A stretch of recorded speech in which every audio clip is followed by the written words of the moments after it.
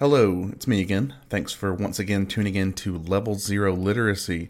This week we're going to cover Parasite Eve, a PS1 horror classic. We're going to spoil the game from beginning to end in this episode, and we're going to discuss a lot of sensitive topics that include, but are not limited to, very extreme body horror, violence involving children, sexual assault, as well as many other things. So please use your best judgment before proceeding.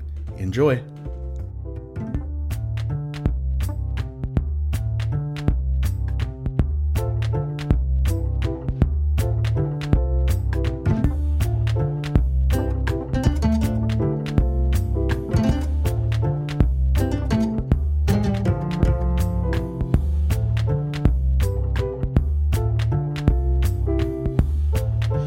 Hello everyone, and welcome back to Level 0 Literacy. I'm Buck, and I'm joined as always by my co-hosts Sam and Mason. Hello. Yep. And today we are going to be talking about the cinematic RPG, Parasite Eve. Oh, baby.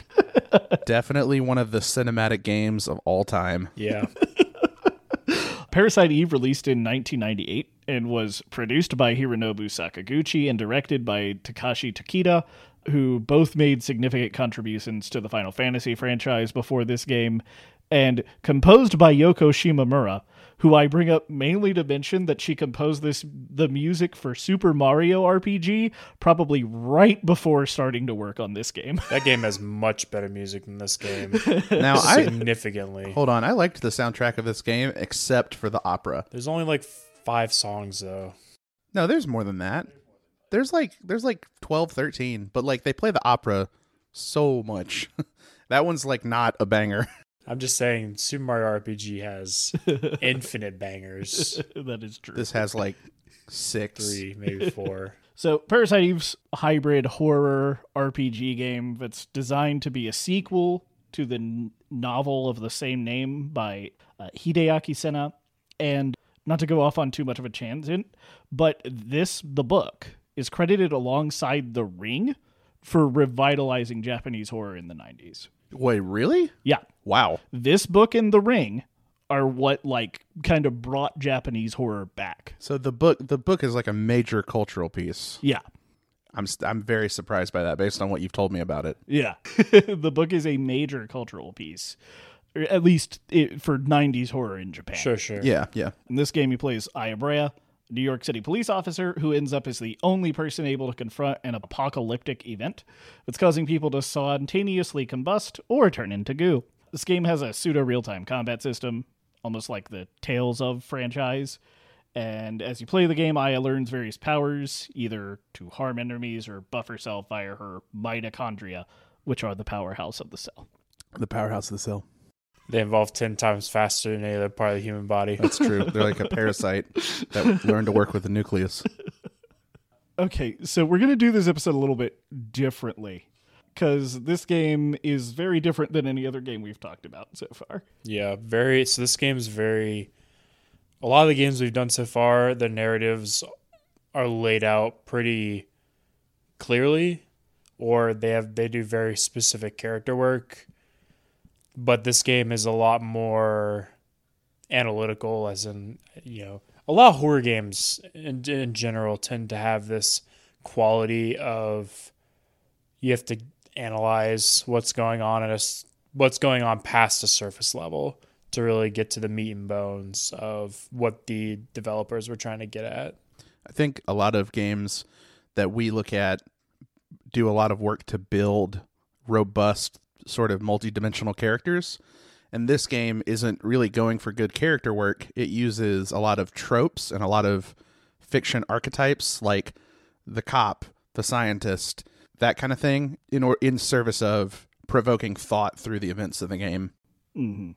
And I do kind of, before we get into the next part of the podcast, I do kind of want to emphasize we're going to be talking about some really fucked up shit this episode. Not just the content of the game, which is screwed up in one way, but the content of the book is there's some real bad stuff in there. I believe it. Also bad, huh? So, and I mean, maybe it's obvious due to like the concept of horror, like generally really obnoxious bad things happen in horror media, but this one especially. It's definitely on a scale, though, right? Yeah. You know, the gore, like just like general gore, is like not the same as like horror that's about, you know, sexual assault or things that are much more human, in scale. We're going into the sexual assault when we talk about the book. Yeah. Oh, Great. I think that play. In the very early like throes of this game where we were getting the flashbacks to the hospital, there was a part of me that felt like that was a part of the story that was going to come up at some point. There's definite sexual themes. I thought there might be things in the book about violating like bodily autonomy, not necessarily in a sexual way, because there's a mad surgeon, right? So they could perform operations to your body. And then there was a lot of separate sexual imagery that specifically had to do with the birth of children. You get to see like a mutant baby kind of explode from its womb. Yeah, it's not really Makeshift womb. Everything I'm going to say makes it sound like I don't know how a baby is born, but it's different because it's in a cinematic and a fucked up horror game. Mm-hmm. It's not, you see it like burst from the placenta, but it's like outside and it's face first, and it, you know, it's in like an egg sac also kind of. Mm-hmm. So to give readers more information, I read the book, did a little bit of additional research, and played the game. Mason and Sam played the game. So what we're going to do is we're going to have Mason and Sam talk out how they view this story and what they think it's going to say. And I will pop in with anything relevant and provide more information and context with the book. You want to start? You want me to start? Go ahead, after you. Okay. So before I get started, when Mason and I played this game, we kind of couch co-opted it. We named Aya Joan. So if I say Joan instead of Aya at any point, that's why. We're sorry. We made her a Midwest. We mean Aya Brea. We mean Aya Brea, but we might say Joan. Yeah. Joan of Arc. So to me, what I got out of this game before the ending was I felt like this game was a lot about the ethics of scientific exploration and how humanity will inevitably cause its own collapse, I never saw it through the lens of the way Maeda talked about it, about like humans are the parasites on Earth. I saw it through more of like it's just inevitable that humans' desire for creation and understanding will inevitably lead towards their demise. So, you know, we see a lot of this encapsulated in Clamp's character, where Clamp has been working tirelessly for years towards a project that he is fully aware will lead to his own demise. And despite knowing exactly what is going to happen to him as a result of researching this, he is still so encapsulated with going through with his research because he believes it is important for the evolution of the world, of society, or it is like the next logical step of man. And it's really interesting to me because it's not really like, it's obvious that Clamp is an evil person. He's not meant to be played as, you know, a misunderstood character or anything, but he's wholly unempathetic, right? Exactly. And he's even antisocial, right? I think there, you know, towards the beginning of this game, the people that kind of warn you as you're going into Clamp's office for the first time are like, yeah, he's like basically a shut-in. He never leaves his research office for almost anything unless he absolutely has to. He gets food brought up to him. He basically sleeps in there all the time. So this is a man who's devoted his entire life, his entire time of research, and the seeds of his deeds have been sowed for years. Like, he's been working, you know, he went to a hospital and worked at a hospital specifically so he could take these records and perform experiments on people without their knowledge, essentially, and in the process of working towards the ultimate goal of allowing Eve to create the ultimate being. And so all that to me is really just signifying how much, one, it's important, like there are lines in scientific ethics where it's important to control some aspects of experimentation, because there's no reason for, there's a line where it's like understanding, and then you can step past that and you are actively working towards unraveling a core fabric of society. When you think about like Oppenheimer, when you think about the invention of the atomic bomb, there's a lot, they cross the line of like understanding atomic, concepts, fusion, explosions, whatever, and then turned it into a weapon. It's kind of a similar, to me, there's like a parallel there a little bit. And then the other side of it just being, human ingenuity, human curiosity will eventually just lead to its own destruction as a result of our curiosity will lead us down roads that we shouldn't necessarily go down. And what we find down those roads, we don't walk back from them. We just keep going down until inevitably it's too late for us to turn around and go back.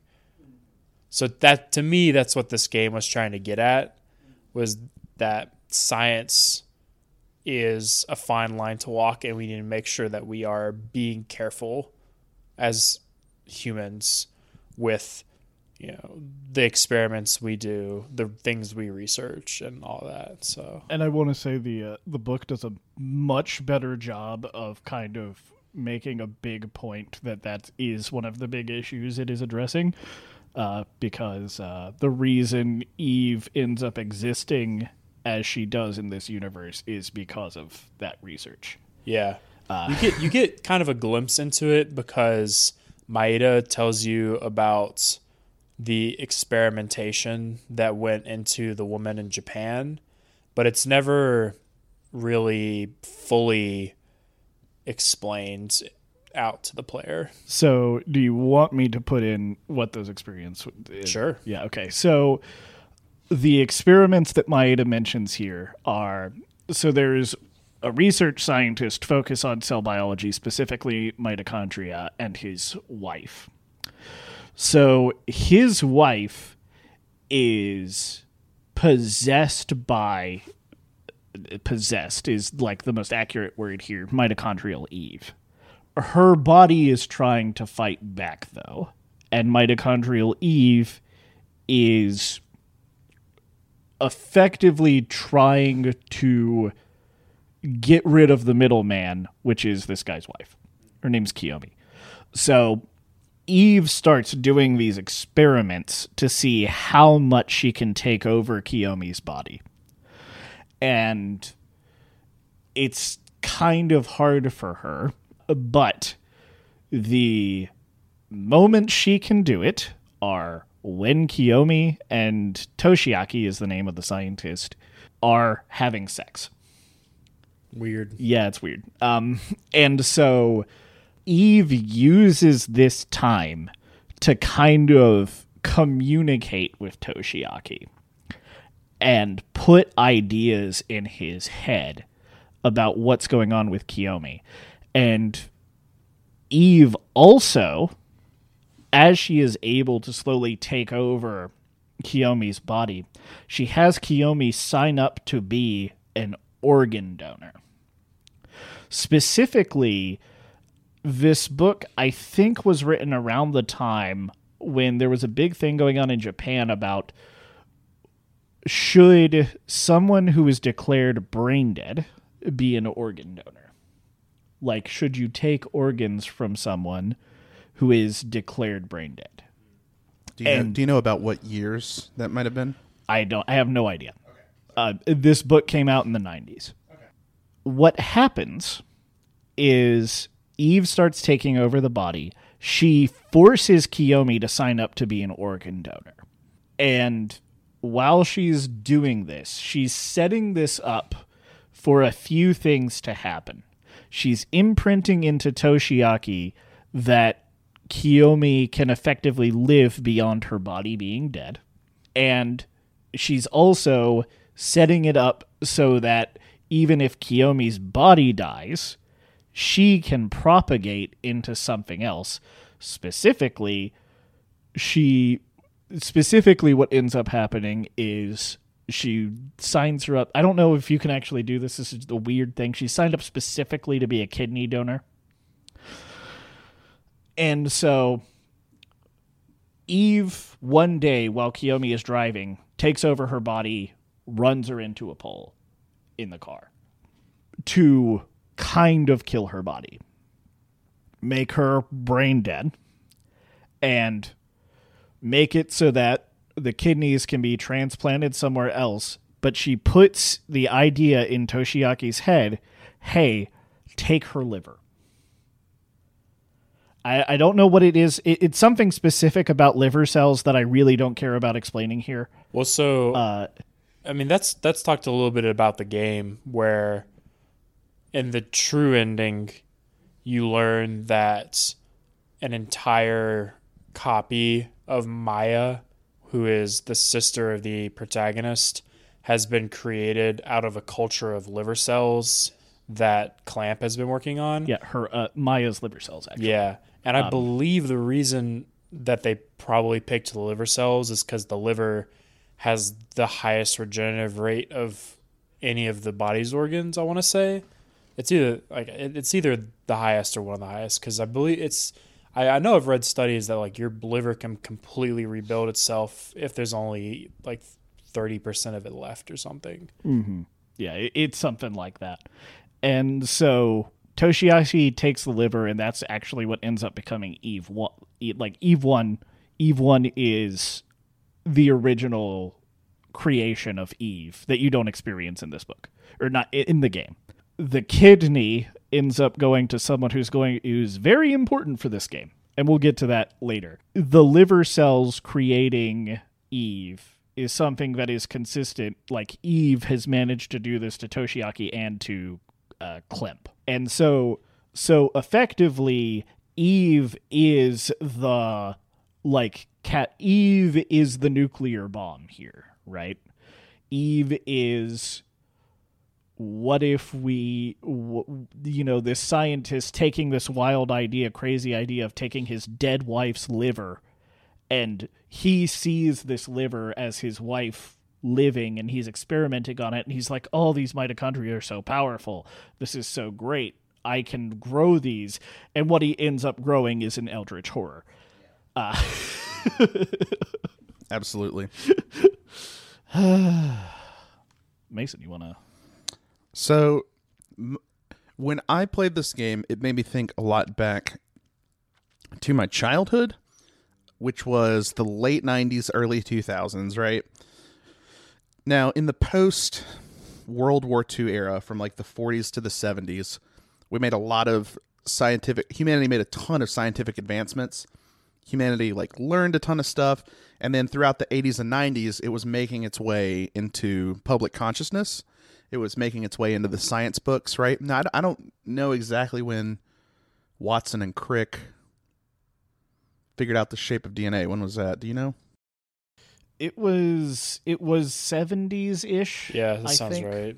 It does sound right. Don't quote any of us. Yeah, don't quote. I used to teach science, but I don't. But yeah, things that previously were unknown or just being researched start making their way into public consciousness and start to inform a lot of people about, where we came from, what our place on the earth is, what our place in the universe is. And to a lot of people, it was tremendously scary. To a lot of religious people, it was obviously enough to flip their ideology on its head. To a lot of people who thought they had a very good idea of what the world was, a very solid worldview, it could be very upending. And I think this is to me, this read like a meditation on all of the various ways that science could be like pretty horrific in that sort of post-World War II advancement era, right? Like we have all the hits from that time. A doctor can shoot a laser in your eye and fix it, or take an organ out of someone and put it into you. Like, does that make you? Does that make them a little part of you?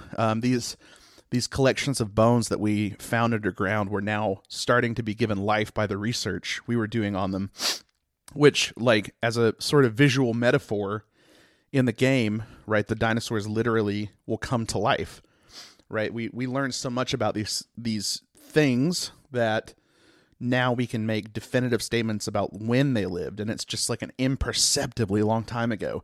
These ways of thinking that had been in our brains since, maybe the Middle Ages were dying off. And again, to go back to visual metaphor, the first thing you see in the game is a play that seems to take place in the Middle Ages where all the characters die off, right? There was like this very quick progression of human knowledge, and it created this zeitgeist of fear of science. And to me, this game, like, brought to life all the different things that people found most scary, right? And, I could go on and on. We had new weapons that could be concealed and kill people incredibly quickly, finding their ways into, like, it's not just like in the Wild West anymore. You can find that on like some East Coast metropolis, right? And, we have the cops commenting on gun control and things like that. That was a lot of what I read into the events of the game. That was what, and I know I had read somewhere online that the game was developed in California with a partnership with Squaresoft, right? Yeah, this is the first Square game that had like a major collaboration with the West. And it seemed very, very American in a lot of the portrayals and attitudes and themes I saw in the game, because it sort of harkened back to a lot of things I remember about my childhood, like the remnants of these sort of cultural shifts that people were still talking about when I was a kid in like the early 2000s, right? And, to some people it's not, the fears aren't completely assuaged, and now we have some people who were born completely after this, and it's all just very normal to them. But back in the time that this game takes place in, this was all fresh and new and scary. So that's what it felt like to me. Yeah. Yeah, and I'm kind of inclined to agree with that.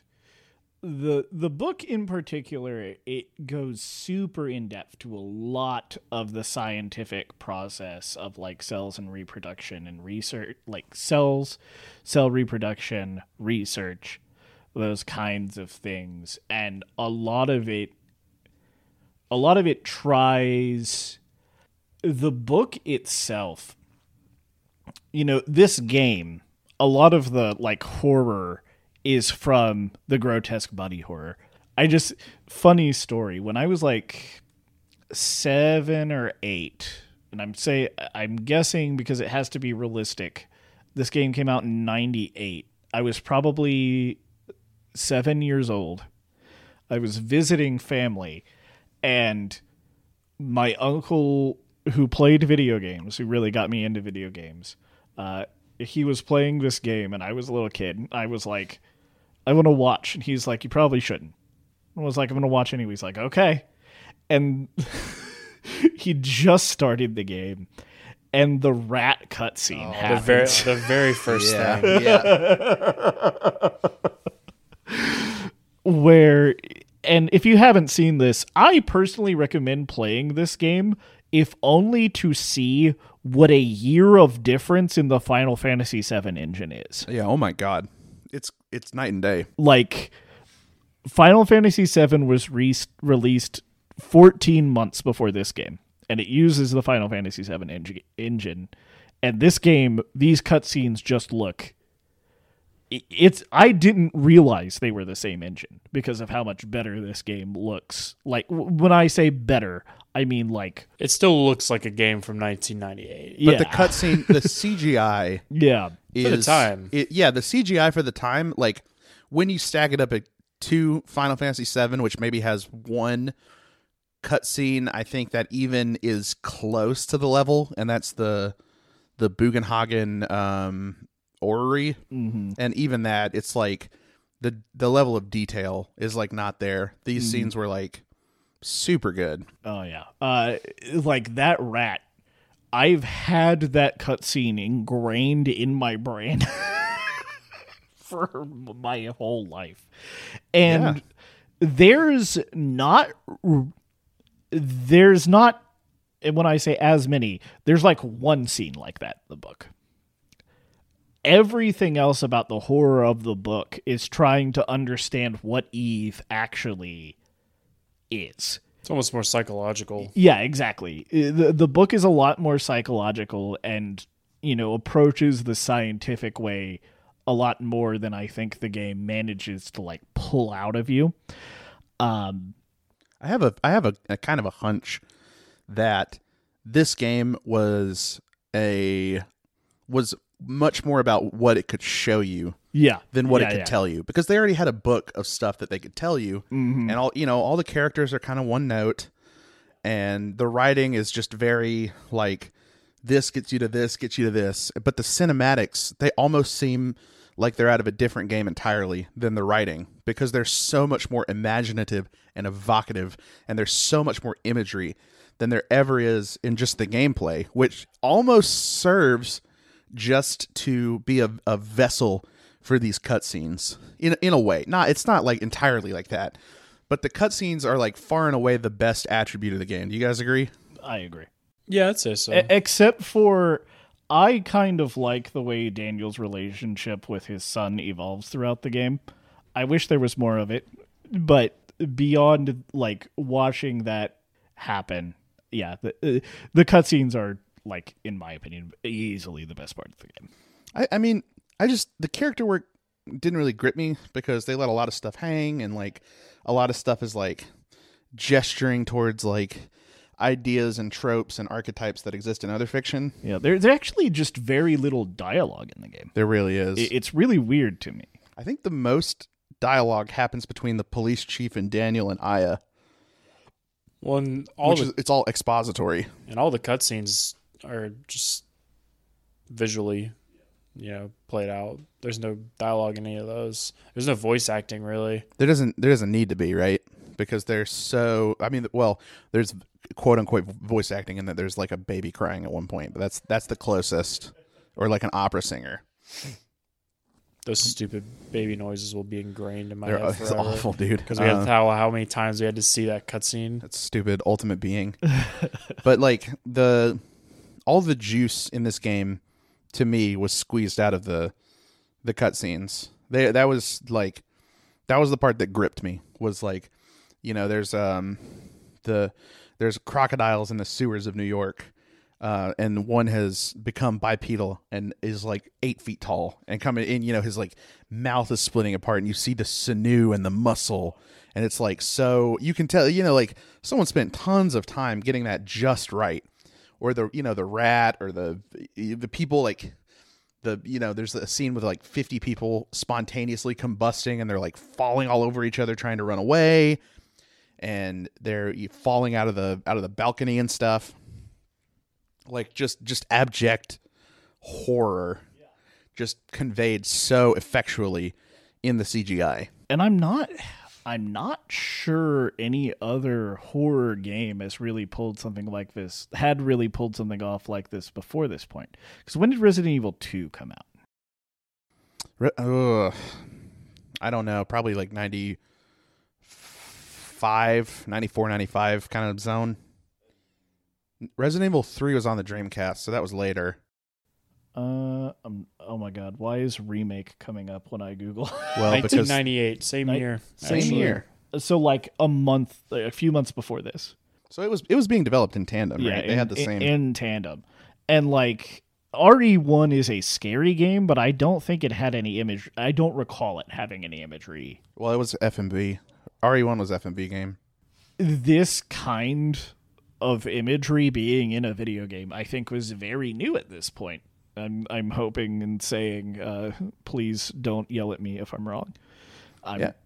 There's a reason. There has to be a reason that this game is stuck around as a cult classic, despite being, let's be honest with ourselves, like a pretty middling game quality wise. Yeah, to like gameplay wise, to like maybe a little below par. Yeah, And it probably innovated so robustly in that area. This game got a lot of 7s, and like this is when 7s actually meant like a 7. Yeah, like not... pretty good. Hey, it's me popping in for the mid-roll ad. Well, it would be an advertisement if I didn't keep emailing potential advertisers threatening emails. Anyway, I'm just here to remind you to like, comment, subscribe, and share on all of our social media feeds.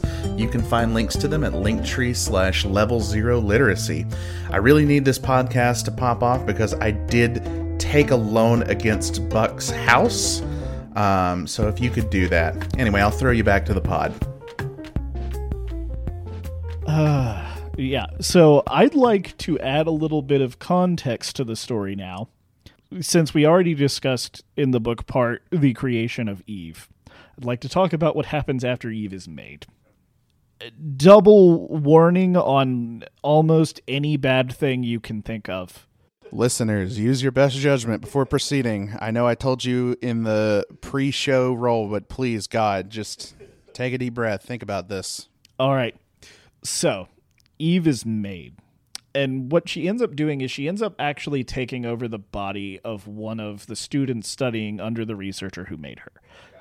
And she's presenting at a talk, and she ends up needing to present a talk for like a college stuff. She rehearses it really well, but when she goes to do it, Eve takes over and gives a talk about the mitochondria taking over the Earth, very similar to what you hear in the game. Sure. Everybody's really confused. The researcher, Toshiaki, is yelling at her to get out of his student, and she says, "Okay, I will." And she just starts climbing, this goo starts climbing out of her throat. And comes up, and she starts lighting people on fire, very much like the first scene in the thing. Very funny thing, the student who was taken over survives this whole thing. That's good. Incredible. Yeah. she gets like 3rd-degree burns and has to have skin grafted on, but she's alive. Can I small aside here? It feels pretty purposeful to me that Eve only overtakes the body of women. Yes. Right? So can we talk about like why that is? Do you have any ideas? Or? She's Eve. So if she was taking over men, she'd be Parasite Adam. Yeah, come on, give me. So to give you some context for it, the concept of mitochondrial Eve it's a real scientific concept where I don't know how much water it holds. It came around in the 80s, where mitochondrial DNA are only passed matrilineally. Oh, okay. So it's a chromosome thing. Mm-hmm. So it has to be. So Eve has to take over women. Yeah. Or she can't pass herself forward. Well, and even in the game, it's sort of lightly alluded to because in her first attempt, it was the man's mitochondria that fought back and prevented, the sperm cells of the man she tried to use to create the ultimate being fought back and was what ultimately destroyed it. Yeah. And that is how this book ends. Because, by the way she got those sperm cells, doing a weird eldritch horror sexual assault on the guy. Well, I think I like the way it happened in the game better than. Speaking of which, the way it happened in the game really speaks to my theme, because really new technology in the 80s and 90s. Yeah. Artificial insemination. Yeah, in vitro and fertilization. So we kind of jumped around there. So the goo hops out of the student, and Toshiaki chases the goo to the lab to try to figure out what was happening, where he was growing Eve. He gets there. He is indeed sexually assaulted. And she takes his sperm to go to the 14-year-old girl who the kidney was transplanted into. Yeah, that makes sense. Okay, yeah. I won't go into any graphic detail. The ultimate being is born almost instantaneously after being grown in the 14-year-old girl. Yeah. 14-year-old girl survives this, but and pretty much the thing Sam said happens to the ultimate being in the book. Because she took the man's sperm, and because there are things that could have happened with the mitochondria, so mitochondrial Eve couldn't create the perfect ultimate being with a human sperm. Effectively, Toshiaki ends up actually commanding the ultimate being. He's like, "Come here, ultimate being. We can be friends." And effectively, he and the ultimate being fuse, and so he Dragon dies, Ball style, and the ultimate being also dies because of their fusion. Interesting. So that 14-year-old girl is Aya and Maya's. Okay, yeah. So this is alluded to in the events of the game, right? Yeah. In several places. So that 14-year-old girl, it seems, ended up exactly like Toshiaki's wife, Kiyomi. Her body was taken over by mitochondrial Eve eventually. And she and Maya ended up in a car accident. Their organs were donated. Maya's liver was taken by Klemp. Yep. And the kidney by Melissa. Yep, the kidney by Melissa. And the cornea. The cornea by Aya. The cornea by Aya. Where Aya was, the person able to... That's why Aya is the person able to fight against Eve in this situation, is for some reason her body focused on cooperation. Synthesis. Yeah, like symbiosis instead of like mitochondrial domination. And that's why Aya is the protagonist of this story. And the reason they sort of put that concept forward is that her body is trying to synergize with the cells of her sister or something. It's something you don't get to learn unless you do the true ending, quote unquote. But that's kind of how they explain it. Yeah. We did not go for the true ending because it's an enormous chore. But I watched it. It's not as cool as the regular ending. Yeah, the normal ending, the new game ending, I thought was much better. The true ending just sounded like a bunch of exposition. Yeah, it was just a bunch of exposition. It was so I was really curious reading this because I like y'all's interpretation, but I have the problem of I think Maeda's monologue is what they wanted you to get out of this story. So me and Mason talked about this before we started recording, and he brought up that there's a lot of imagery in this game about climate change, and in concept it's like the mitochondria are evolving 10 times faster than everything else, so the mitochondria are like humans and the nucleus is like the earth, and everyone spontaneously combusting is like the earth overheating. So those are all very easy parallels to draw. Easy lines. Well, they're not easy, but they did it anyway. Yeah. It's all kind of a stretch. So that imagery is there for sure.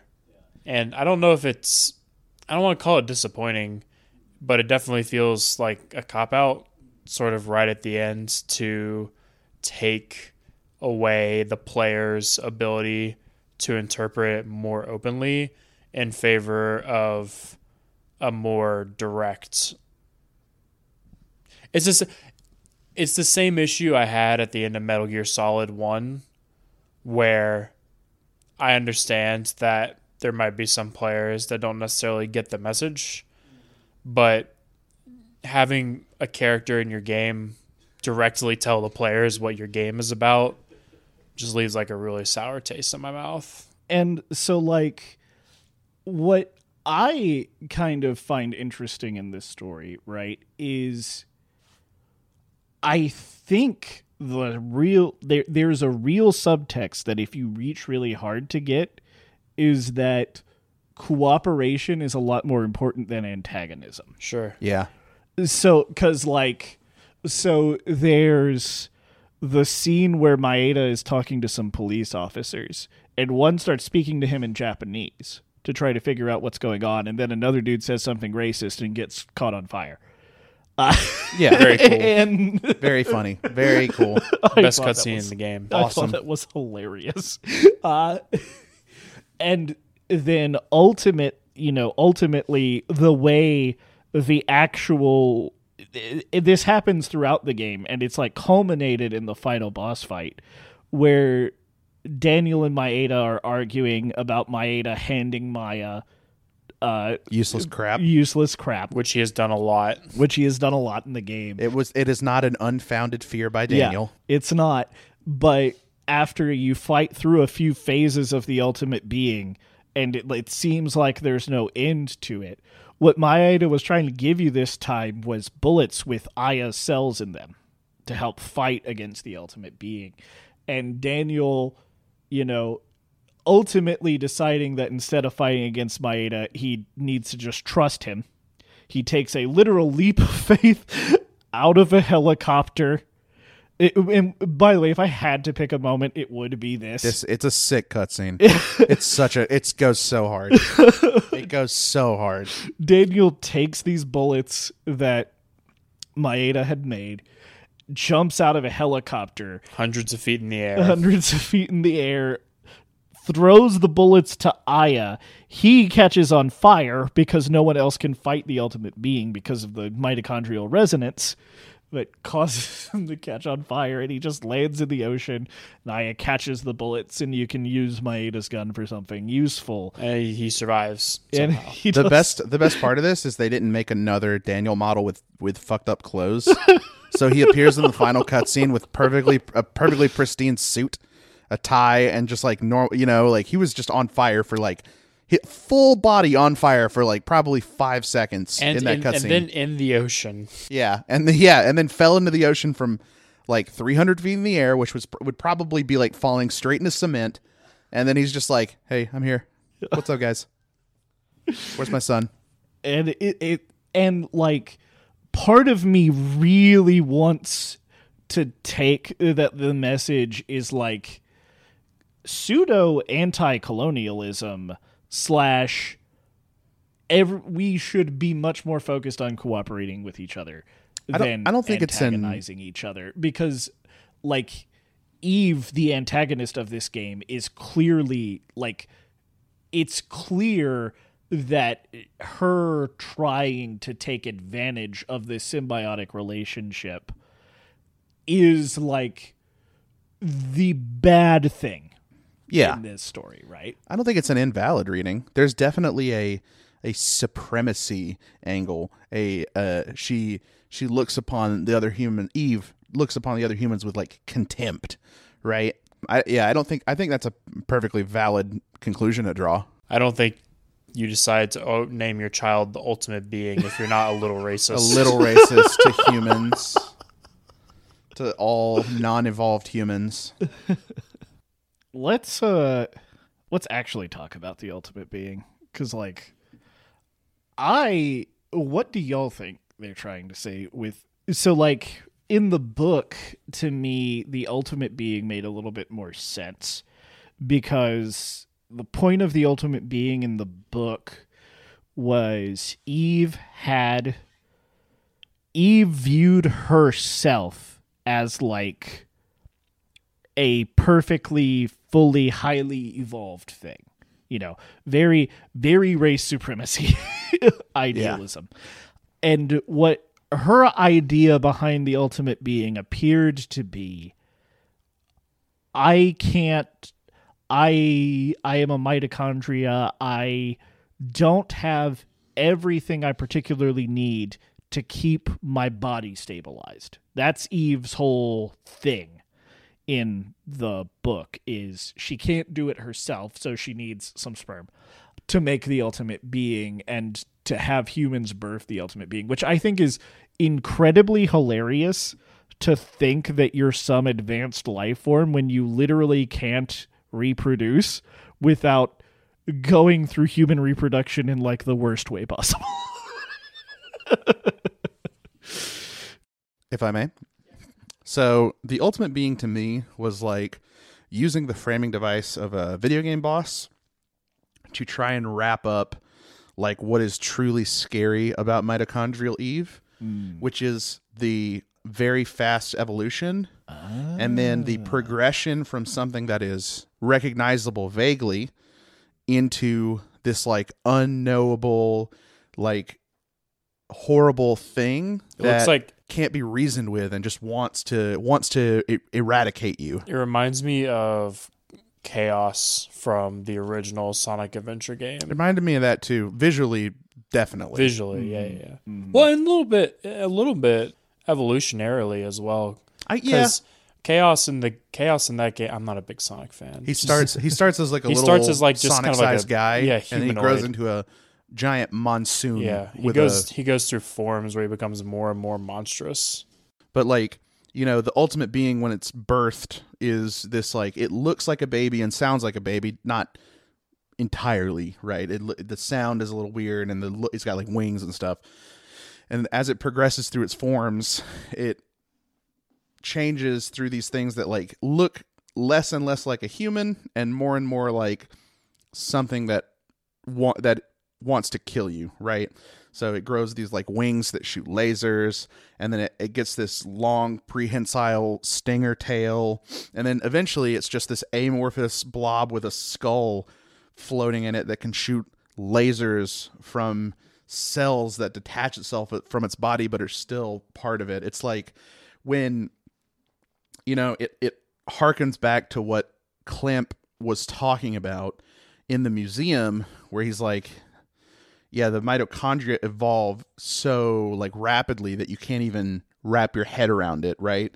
They're so energetic. They progress so quickly that it's scary. And then so they wanted to use like a game mechanic, something that was going to be in their game anyway, to kind of help the player wrap their head around this. That's what I thought about the ultimate being. And I think the fight is fine. Either you're Buck and you're leveled really well and you liberate and you kind of trivialize it, right? Or you're underleveled like we were, and it's really difficult because the ultimate being moves just absurdly fast. So I don't know that it's the best designed, or I don't know that they did a good job getting you to the ultimate being at a power level where it feels like an adequate challenge.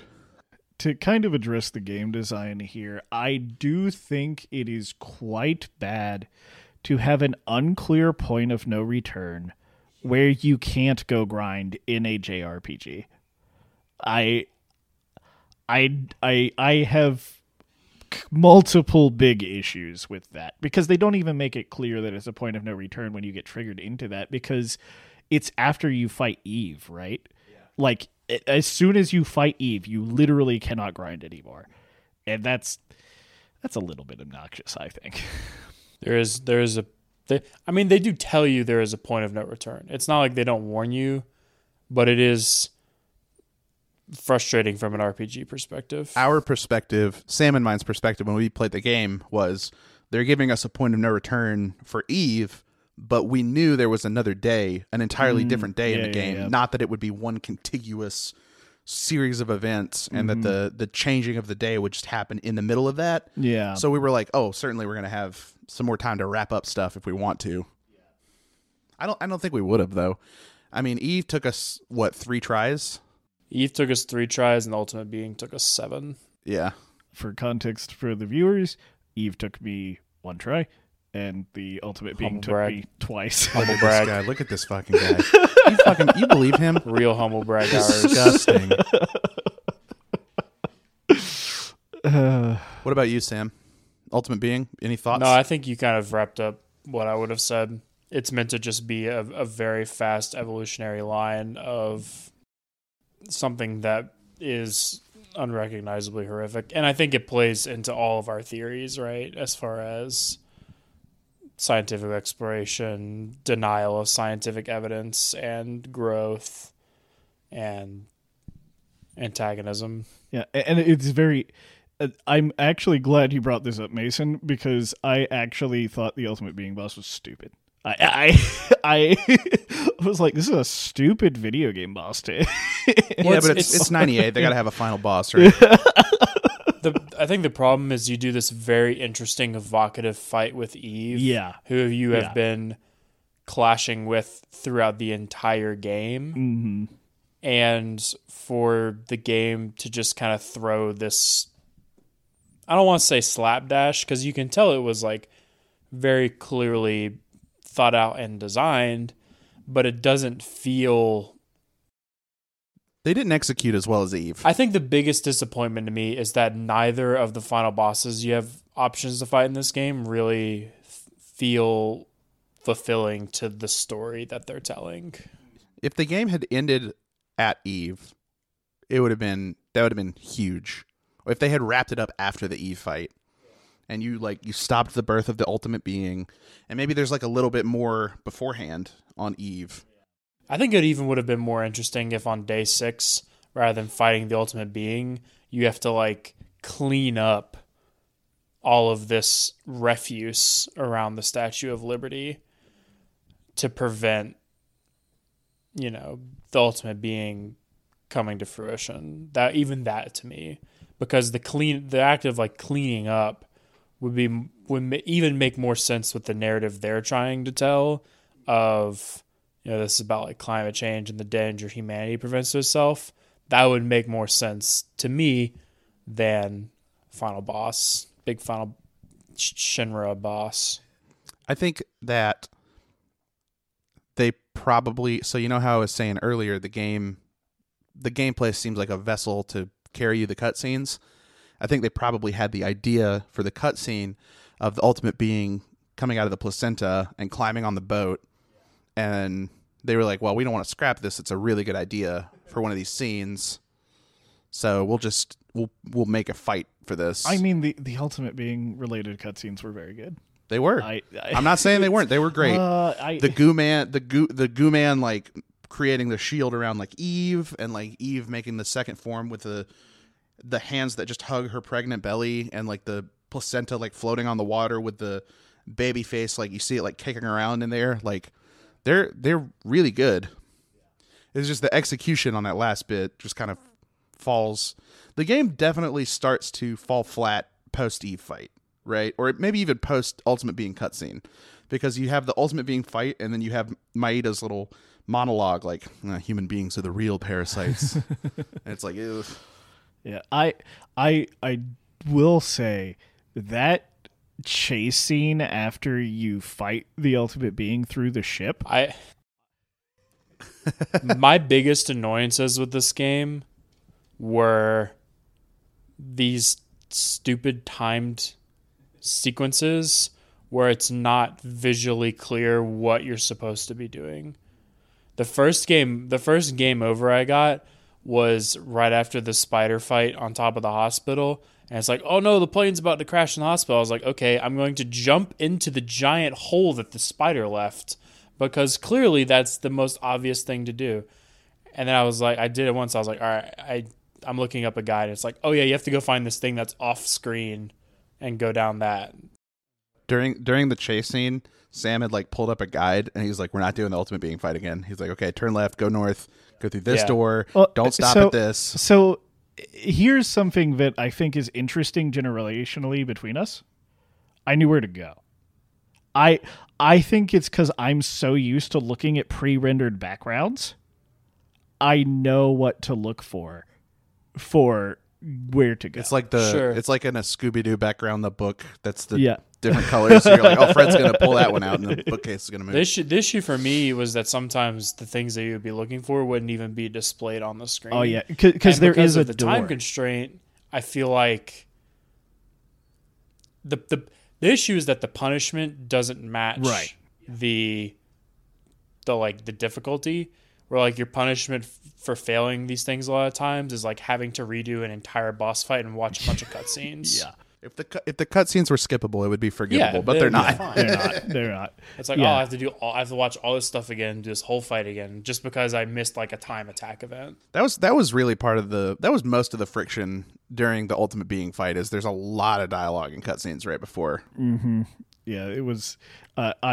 Full disclosure, I got through on the second attempt. I was save stating every phase. Oh, this guy! This guy! We're playing on console. You have no leg to stand on talking about us. Oh my god! You believe emulator?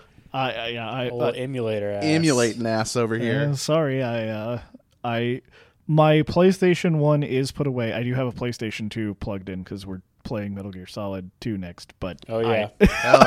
I didn't want to. I can't play on real hardware and spend time with my wife at the same time. Yeah, that's fair. Anybody else have anything prescient? I think you should play this game if you like old era RPG mechanics. Mm-hmm. Otherwise, I think you can kind of just watch the cutscenes, the story of the game, and you'll kind of get the same. This is a game for a specific type of person. Yeah, it's like, older games, and it's like cult horror. Cult horror. This is like probably your jam. It's not just an older game. It isn't like a very good older game. Yeah. Like it's not a Final Fantasy VII. Yeah, it's not. And like I'm saying this as someone who loves this game. I love this game. I really like playing this game. It not only is it not for everyone, it is for a smaller section of than not everyone. I think if you're in the target, demographic for this game, it's going to hit so hard though. Mm-hmm. For the person who is a Parasite Eve guy, like it's going to be so good. I think because like even as someone who thought the gameplay was like there were a lot of things I found very impressive. I don't want, this is a lot. It's not like Dragon Age level, like Misery, there was a lot of stuff that was like really cool that they were, like even compared to today's games, a lot of like clearly groundbreaking type of stuff in here. All right. Well, this has been Parasite Eve. Thanks for listening. Like, comment, subscribe. Next episode is going to be as Buck alluded to, Metal Gear Solid 2. So if you are following along game-wise, that's going to be our next stop.